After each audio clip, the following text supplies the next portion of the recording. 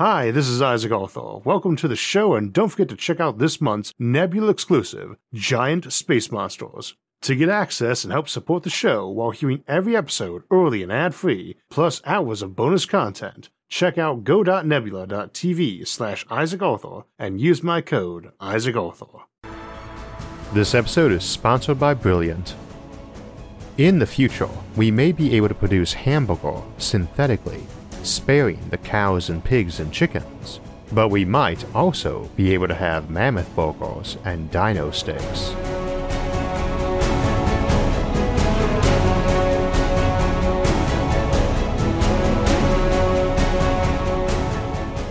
So today is Independence Day in the US, the day when I, and much of the audience that lives in the US, gorge ourselves on barbecue before setting off roughly 30 kilotons of explosive fireworks. Needless to say, the default main dish of any barbecue tends to be grilled meat, and lots of it, so the future of meat seemed a proper topic for the day. Also, needless to say, meat is often a controversial topic. Many folks object to eating meat for moral or environmental reasons, but today we will mostly bypass those considerations. I suspect most of us, regardless of whether it's morally valid, don't lose a lot of sleep about eating animals, but would prefer not to do so if we could get something cheaper that also matched or exceeded the quality. That pretty much describes the main purpose of technology too, to find more cheap and efficient means of satisfying human needs and desires without sacrificing quality or even improving it. This is what we'll focus on then, targeting on approaches that let us have our steak and eat it too. But let me put a word of warning out about any argument that focuses on telling people not to do something because it's inefficient. First, it's a bit of a loser on the policy front, because it tends to attract vocal advocates that come off as self-righteous. And we all loathe those people, even if we're almost all guilty of it too, on something. And second, one always wants to be careful what doors you open. Personally, I love a good salad I grew myself in my own garden, and picked minutes before it went in the dish. But if we're aiming for efficiency, not only is meat inefficient, but so is home gardening. And worse, so are plants. Animals, being what they are, like to walk around, fly, fight, migrate, and whatnot, which is the stuff that makes life exciting.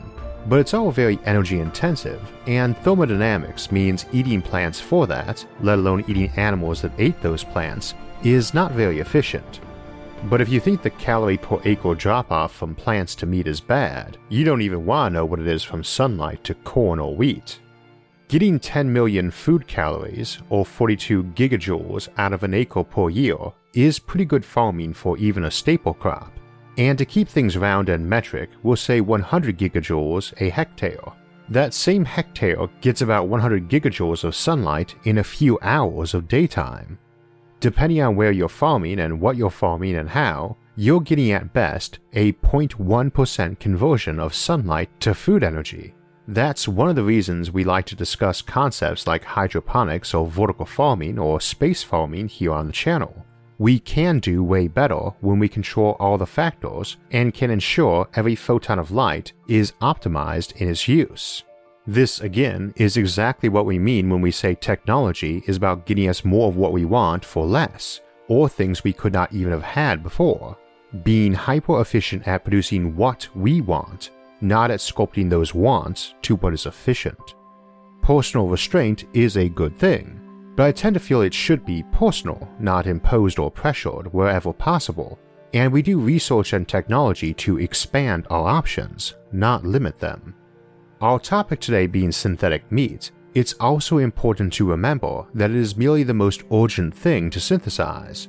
If we can start synthesizing other foods more economically and ecologically than we can grow them, then that will come next. Done right, it means fresh food on demand and ridiculously cheap and high in quality that is equal or better to traditional foods in every important way. Done wrong, it's where we get rather selective and high-handed in defining what the important part is. In this regard, we don't even want to limit ourselves to nutritional value, taste, texture, smell, and look, but also remember why we like big barbecues and feasts so much. Which is to say, they appeal to our very primal enjoyment of sharing food and company while that food is prepared. Food and everything around it is one of the core drives, and thus one of the fulcrums for things like stress, anxiety, confidence, camaraderie, and so on. There's a lot of debate about how early humans tended to eat, partially because you're talking about many thousands of years of many thousands of diverse tribes with changing options, and partially because it's hard for us to find out what types and ratios of food they actually ate. When you think about it, even when we do find an ancient corpse intact enough to analyze their stomach contents, that's a pretty dubious sample since it was their last meal, the thing they ate before they died, which typically was not from what we call natural causes. Even those few who did die of old age probably did it mostly toothless, and thus not eating their preferred lifetime diet, so it skews the sample a bit. Of course, we do know what our ancestors mostly ate, and that was mostly nothing. Hunger was a pretty common thing for them, and most of us nowadays don't really know that feeling of grinding despair that prolonged and regular deprivation causes, or the joy that came when the hunters or gatherers came in carrying a deer or sack of tubers, and they could turn to their kids and tell them they were eating today and well. All barbecues and feasts commemorate that very old and very primal relief and joy and companionship that occurs in the acquisition, preparation, and consumption of such bounty with our friends and family. Which is not to say you should rush off to one today or start planning a dinner party, nor casually glut yourself. But personally, just speaking for myself, I tend to find hobbies like gardening or cooking or hosting or attending very positive things for oneself and others, and dare say a lot of folks would be happier if they spent more time doing that and less time online or watching TV. Except for the show, of course, which you should watch and subscribe and like and share with others. Needless to say, an excess of these things isn't a great idea either. I just got done with a year and a half of diet and exercise to get back into the shape I was in when I left the army and knock off the 100 pounds my joy of cooking gifted me. But yeah, feasts are good things, go enjoy life, but with moderation. I get asked a lot on Memorial Day if, as a veteran, I approve of folks having cookouts on days of remembrance, and I always say yes, just don't forget what the day is about. Which I tend to assume they have since they asked my opinion without using a Ouija board. Wrong holiday. Whether in celebration or mourning or both at once, sharing a meal with loved ones is often a good thing. Key thing, before we finally get into the meat of today's topic, is that food is about more than simple physical sustenance. So anything we do which is synthetic needs to address more than that. It also offers us some rare new opportunities. If I can vat grow or print a rhino steak or elephant burger, that's something I can eat guilt-free. Indeed, it can even be beneficial if some of the profits and R&D efforts are being directed to maintaining nature preserves for rhinos or elephants. Always look for those extras. If I can bring back an extinct species like the dodo or the mammoth from related technologies to growing exotic meats or vice versa, that's a very good thing.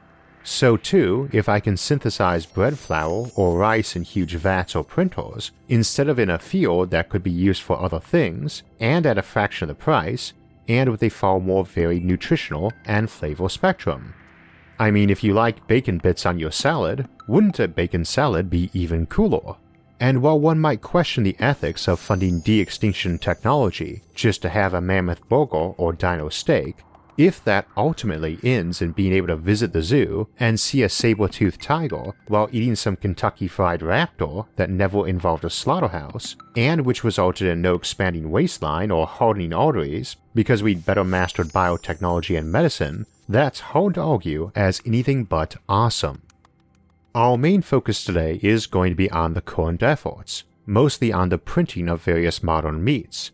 But we don't want to ignore what really impressive biotechnology might offer, and that might be some surprising things, like a hybrid apple tree whose apples were rich not just in proteins, but those essential amino acids human bodies don't make and often are deficient in plants, or an apple tree whose apples were actually meat, which sounds pretty creepy when you think about what that sat might need to be, but especially as we move out from Earth to new worlds we've claimed or built, creating some decidedly new and evolutionarily implausible ecologies does seem like the sort of thing we'd do, and we'll look at that more throughout the summer. I should also mention another alternative on that is to grow the whole critter without a brain. There are a lot of mutations in animals that cause a condition known as microcephaly, literally tiny head. As you might guess, these mutations result in animals with small heads and small brains. In fact, in some cases, mutant animals will be born with nothing but a brainstem. In other words, no actual cognitive function. So we are talking about cows, pigs, and chickens that are really just living meat in the shape of an animal. It sounds rather ghastly too, like something from the Matrix, though arguably less so than eating something with a brain, but it does make that apple meat tree sound nicer. Until relatively recently, most meat alternatives were usually either focused on actual meat alternatives, like eating bugs or some other animal we deemed healthier or more efficient, or taking plants like soybean or mushrooms and making it into products that looked or tasted more like meat. I got raised mostly vegetarian, so I tried a lot of those growing up, and I actually liked some of them but never thought they tasted much like meat. If you're curious, my mom is a vegetarian, not for ethical reasons, she just doesn't like meat, but you typically have to enjoy a food to cook it well, so I was usually quite happy as a kid to eat veggie too, at home anyway. But while my love of vegetables hasn't waned, I'm not personally fond of most meat substitutes, nor do I regard them as even vaguely tasting like the meat they allegedly substituted, even when they were tasty in their own right, which some are. I choose to view them as a new type of food though, rather than a replacement.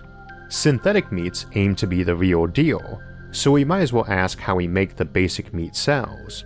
As you probably know, meat is mostly made out of proteins, which are one of the basic types of building blocks of life, although it certainly has fat too, and a negligible amount of carbohydrates, two other types of life's basic building blocks. It turns out that plants also have all three of these building blocks, but in different variations and in different quantities. So if you want to turn plants into meat, you really need to take a very close look at the specific types of proteins and fats found in the meat you want to copy. Then go and find some plants that make those specific proteins and fats, if not in the same quantities, and break them apart biochemically or even synthesize them in a lab.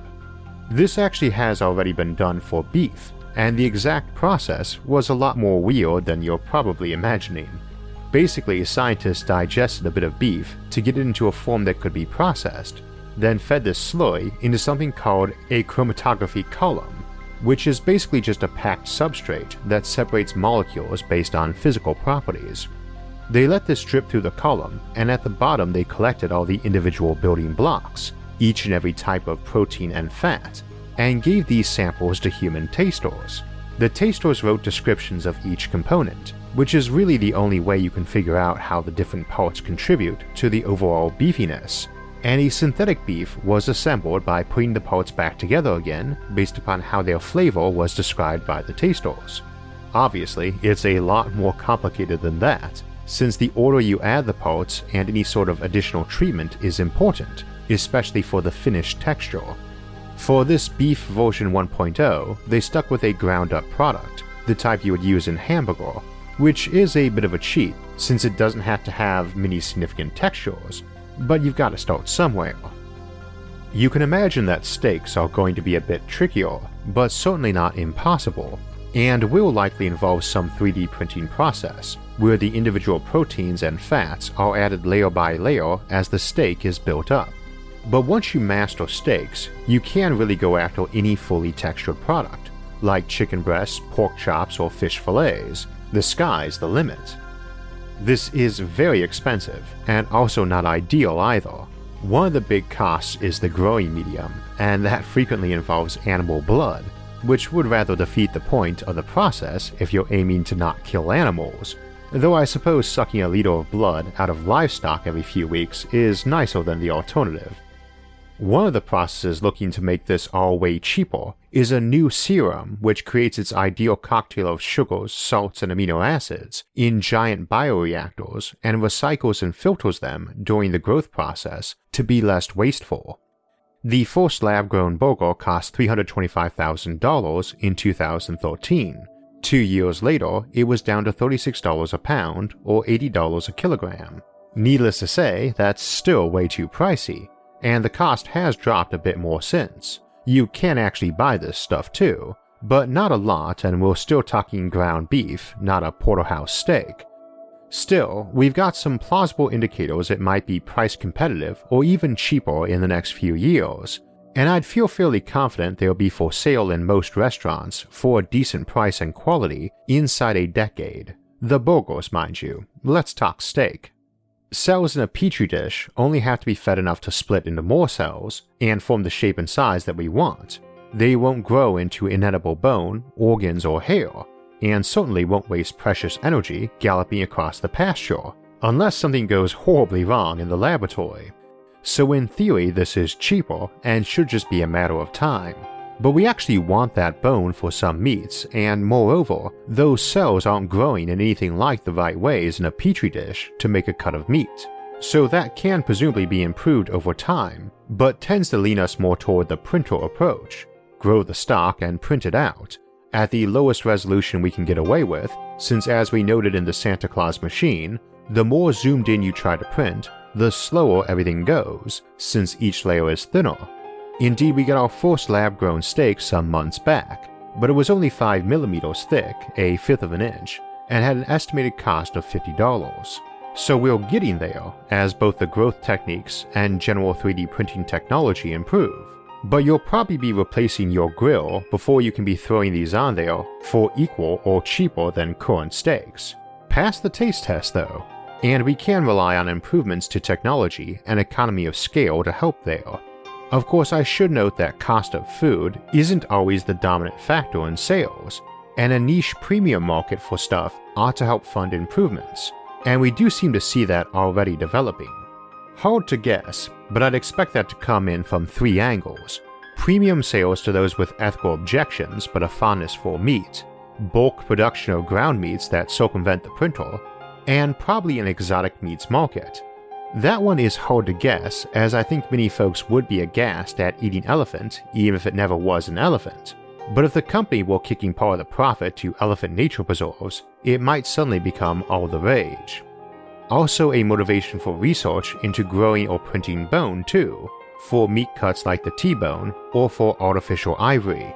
Exotic meats, even those from outright extinct creatures, could get to be a big thing, as it's a totally different flavor. But for most folks who enjoy meat, the absolute best thing they can imagine is a perfectly grilled steak, seasoned to perfection, and served with all the right sides and in good company. But just like it's hard for us to imagine the beauty of a sunset on Saturn, with its rings and exotic gases, and how it might actually be more spectacular than one on Earth, it can be really hard to imagine how meat could get any better than that perfect steak. But why couldn't it? Earlier we talked about building synthetic meat from basic protein and fat building blocks in proportions determined by human tasters to try to replicate beef as closely as possible. There is no reason to stop at beef as we know it though, once we've captured the essence of what people like about it. Such things offer a motivation to develop the technology even if it did bottleneck at a price above traditional meat production, because it's something you can't get traditionally. But that also applies to places where normal meat would just not be viable. As we move out to space to go look at the sunset on Saturn or the Earthrise on the Moon, it's often not going to be convenient to take 1,000 acres of pasture land with you, or even just a stable where the animals could be fed hydroponically grown food themselves, in which case bioreactors and meat printers allow relatively small and automated production of any type of meat, and in the types and amounts a handful of people want, so nothing is getting discarded on some ship or small space station or asteroid mining site, nor have to be flown in at likely outrageous prices and frozen or freeze-dried to save mass. Such technology opens the doors to just having such a printer right in your home. But I should say realistically, such printers will likely never be so fast they could compete with a grocery store, especially one with rapid drone deliveries, which I'm betting will be a thing, artificial meat or not, within a decade or two tops. If the print times for a typical steak can be reduced to a few hours, rather than a few weeks like it is currently, we might start seeing meat printers in home like we see bread makers though. I suspect households with pets might see the critters parking themselves impatiently next to the Metatron 3000 though. Exciting options for the near future and the not too distant future too, though hard to predict the specifics and timelines given how much tastes vary. Like a lot of technology, it offers some great options and fixes a lot of problems, but there is no way we can imagine how good it will be until we taste it. One big aspect of today's topic is that when we improve our knowledge of science for one thing, it often helps us solve problems in related areas and find new challenges. The ability to mass manufacture artificial steaks is likely to have a big impact on all sorts of other areas of biology and medicine, like being able to grow or clone replacement organs, or synthesize macromolecules for many other medical uses. While we tend to focus more on this channel on physics, biology is every bit as critical to humanity's future, and in some ways, more so. If you'd like to learn more about it, try out the Computational Biology course on Brilliant. Their online courses and daily challenges let you enhance your knowledge of math and science with easy-to-learn interactive methods from the comfort of your own home and at your own pace. To make it even easier, Brilliant now lets you download any of their dozens of interactive courses through the mobile app, and you'll be able to solve fascinating problems in math, science, and computer science no matter where you are or how spotty your internet connection is. If you'd like to learn more science, math, and computer science, go to brilliant.org/IsaacArthur and sign up for free. And also, the first 200 people that go to that link will get 20% off the annual premium subscription, so you can solve all the daily challenges in the archives and access dozens of problem-solving courses. We'll be looking more at advanced applications of biotechnology this summer, starting with a look at bioships, void ecology, and space whales in a couple weeks. Before that though, we noted today that these technologies would be critical to letting us get into space so we could see the rings of Saturn up close, or watch the Earthrise on the moon. And next week, we'll take a look at space tourism. For alerts when those and other episodes come out, make sure to subscribe to the channel and hit the notifications bell. And if you enjoyed this episode, hit the like button and share it with others. Until next time, thanks for watching and have a great week.